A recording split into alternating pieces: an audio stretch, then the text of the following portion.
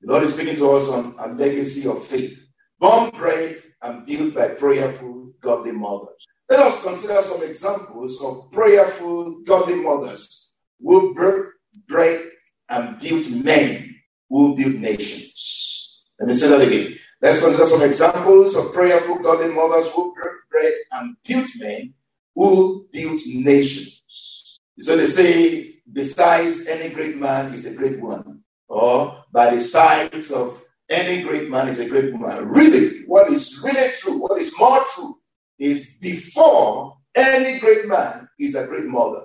Let me say that again. They say to us, and we also say it, besides on the size of any great man is a great woman. But what is more true is before any great man is a great mother. Before you get a great man, you got to have a great mother. Without a great mother, God have mercy on you. Amen. Exodus chapter 2, which is one of our texts. Exodus chapter 2. Let's turn to Exodus chapter 2. Amen. Hallelujah. This scripture tells us the story of Moses' early life. Let us read this together. Exodus chapter 2 from verse 1. And a man of the house of Levi went and took as wife a daughter of Levi. So the woman conceived and bore a son. And when she saw that he was a beautiful child, she hid him 3 months. But when she could no longer hide him, she took an earth of bulrushes for him, dug with asphalt and pitch, put the child in it, and laid it in the reeds by the river's bank. And his sister stood afar off to know what would be done to him. Amen. In verse 5, the scripture says, Then the daughter of Pharaoh came down to bathe at the river, and her maidens walked along the riverside. And when she saw the earth among the reeds, she sent her maid to get it. And when she opened it, she saw the child, and behold, the baby wept. So she had compassion on him and said, This is one of the Hebrews' children. Then his sister, the sister of Moses, said to Pharaoh's daughter, Shall I go and call a nurse for you from the Hebrew woman, that she may nurse the child for you? And Pharaoh's daughter said to her, Go. So the maiden went and called the child's mother. Then Pharaoh's daughter said to her, Take this child away and nurse him for me, and I will give you your wages. So the woman took the child and nursed him. And the child grew, and she brought him to Pharaoh's daughter, and it became her son. So she called his name Moses, saying, Because I drew him out of the water. Amen. What a great story. A great story of motherhood. A great story of the early life of a great man. Amen. If you continue reading in verse 11, you will notice that there is a great gap. Nothing is said of the details of how Moses grew up in Pharaoh's house, even before Pharaoh's house. Of course, Moses grew up with his mother in his mother's house. For how long is not said. But I believe for a long time, of course, I would believe that, every now and then, Moses' mother would take him to the palace, to Pharaoh's daughter, to show her what was going on. And would take him back to continue to raise him until Moses was strong enough, able to take care of himself. Who knows, maybe Moses was up to 7 years, still living in the house of his mother before he was taken to the king's palace. We remember this was also true of Samuel. Amen. Hannah said, Lord, give me a son. If you give me a son, I will lend him to you all the days of his life. So when Hannah gave birth to Samuel, she raised him in her house, for a long time during the early years of his life. Raised him up. But you see, Father Eli was an old man. The Bible says he was old and heavy, and his eyes were dim. So this was somebody that needed the help himself. So you wouldn't think that Father Eli would take a small child to take care of. So I'm suggesting really that Mother Hannah must have spent many years taking care of Samuel, teaching Samuel, before she took him to the house of God to be with Eli. Amen.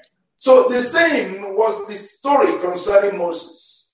Moses was with his mother for a long time before he was finally taken over to Pharaoh's house. But what can we learn from this? See the careful actions of Moses' mother to construct an ark of bulrushes, to set Moses afloat close to the royal bathing place, and to station his sister to watch what would happen, indicates hope or indicate faith that God will work out something good for the child. So this woman, this mother of Moses, had faith.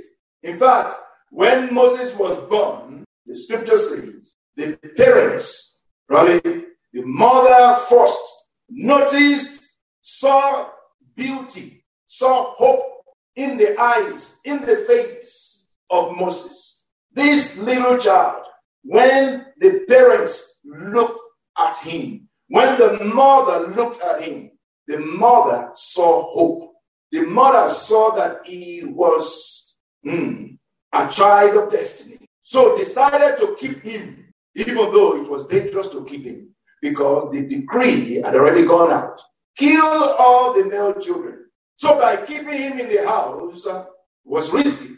It was risky to keep him in the house. But this woman was fearless. This woman was courageous. She kept him for 3 months. And when it was getting more difficult to keep him, I believe because she was a prayerful woman, God gave her an idea. God gave her a vision. God gave her, what to do. She received that in prayer. She received that in a vision. And what she came out to do was not from her head. It was from God. God laid it in her heart, in the place of prayer. Seeking God, seeking the face of God, crying to God. God gave her the idea. Do this, do this, do this. And so she even stationed Moses' sister, who was also a little child then, maybe 7 years old, less than 10 years old.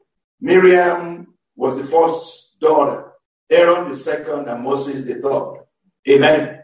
You see, in Hebrews 11:23, the scripture says, by faith, Moses, when he was born, was hidden 3 months by his parents because they saw he was a beautiful child and they were not afraid of the king's command. Amen. By faith. So this woman was the woman of faith. And you can't be a woman of faith without being a woman of prayer. Amen. Moses was a great man, born, bred, and built by a great mother. Moses was a great man, born, bred, and built by a great mother. How do we see this? Moses' mother was prayerful, was a prayerful, godly, and courageous woman.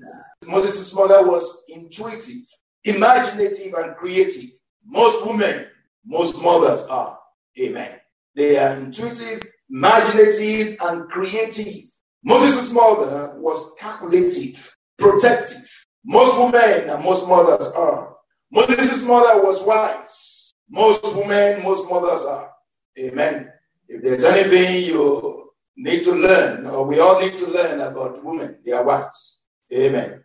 You young men, even older men, please take note. Women are wise. Don't joke with them. Amen. If you joke with them, they can sell you off, and you won't even know. They will sell you off right in front of you. While your eyes are open, they will make deals about you, and you won't even realize it. Amen. Women are wise. Amen. Most mothers are calculative and protective. Moses' mother was wise. Moses' sister, Miriam, was an incredible young lady who, though not yet a mother, had in her all the qualities of motherhood. She stayed there. You can imagine if it was a boy, a boy that they put there. He wouldn't even notice when things would be going on because of what? He would be busy playing, busy jumping around and looking around. But this young girl, amen, this young girl was attentive, watchful, She paid attention to what was going on. She didn't miss anything because she already had in her, as a young girl, the qualities of a mother. Her mother stationed her there, and she stayed there and did what she was supposed to do. Not only did she do what she was supposed to do, she did it wisely. She did it wisely. You see what she said? Shall I go and call a nurse for you from the Hebrew woman, that she may nurse the child for you? Shall I go and call a nurse for you from the Hebrew woman, that she may nurse the child for you? She didn't say, shall I go and call a nurse from the Egyptian woman who may nurse the child for you? She didn't say that. And much more than that. She didn't say, oh, shall I go and call a nurse for you who is his mother? Oh, shall I go and call a nurse for you who is his mother to nurse the child for you? No. She was wiser than that. Wow, may the Lord give us such a wisdom in the name of Jesus. Moses' mother taught, trained, and tutored him during those impressionable early years of his life. Though he grew up in the royal palace of Egypt, Moses never forgot or lost his roots. His mother's tongue never forgot his mother's tongue, meaning he never forgot his mother's talk. He never forgot his mother's walk. He never forgot his mother's life. He never forgot his mother's faith. He never forgot his mother's culture. Moses was born, bred, and built by his mother, not Pharaoh's daughter.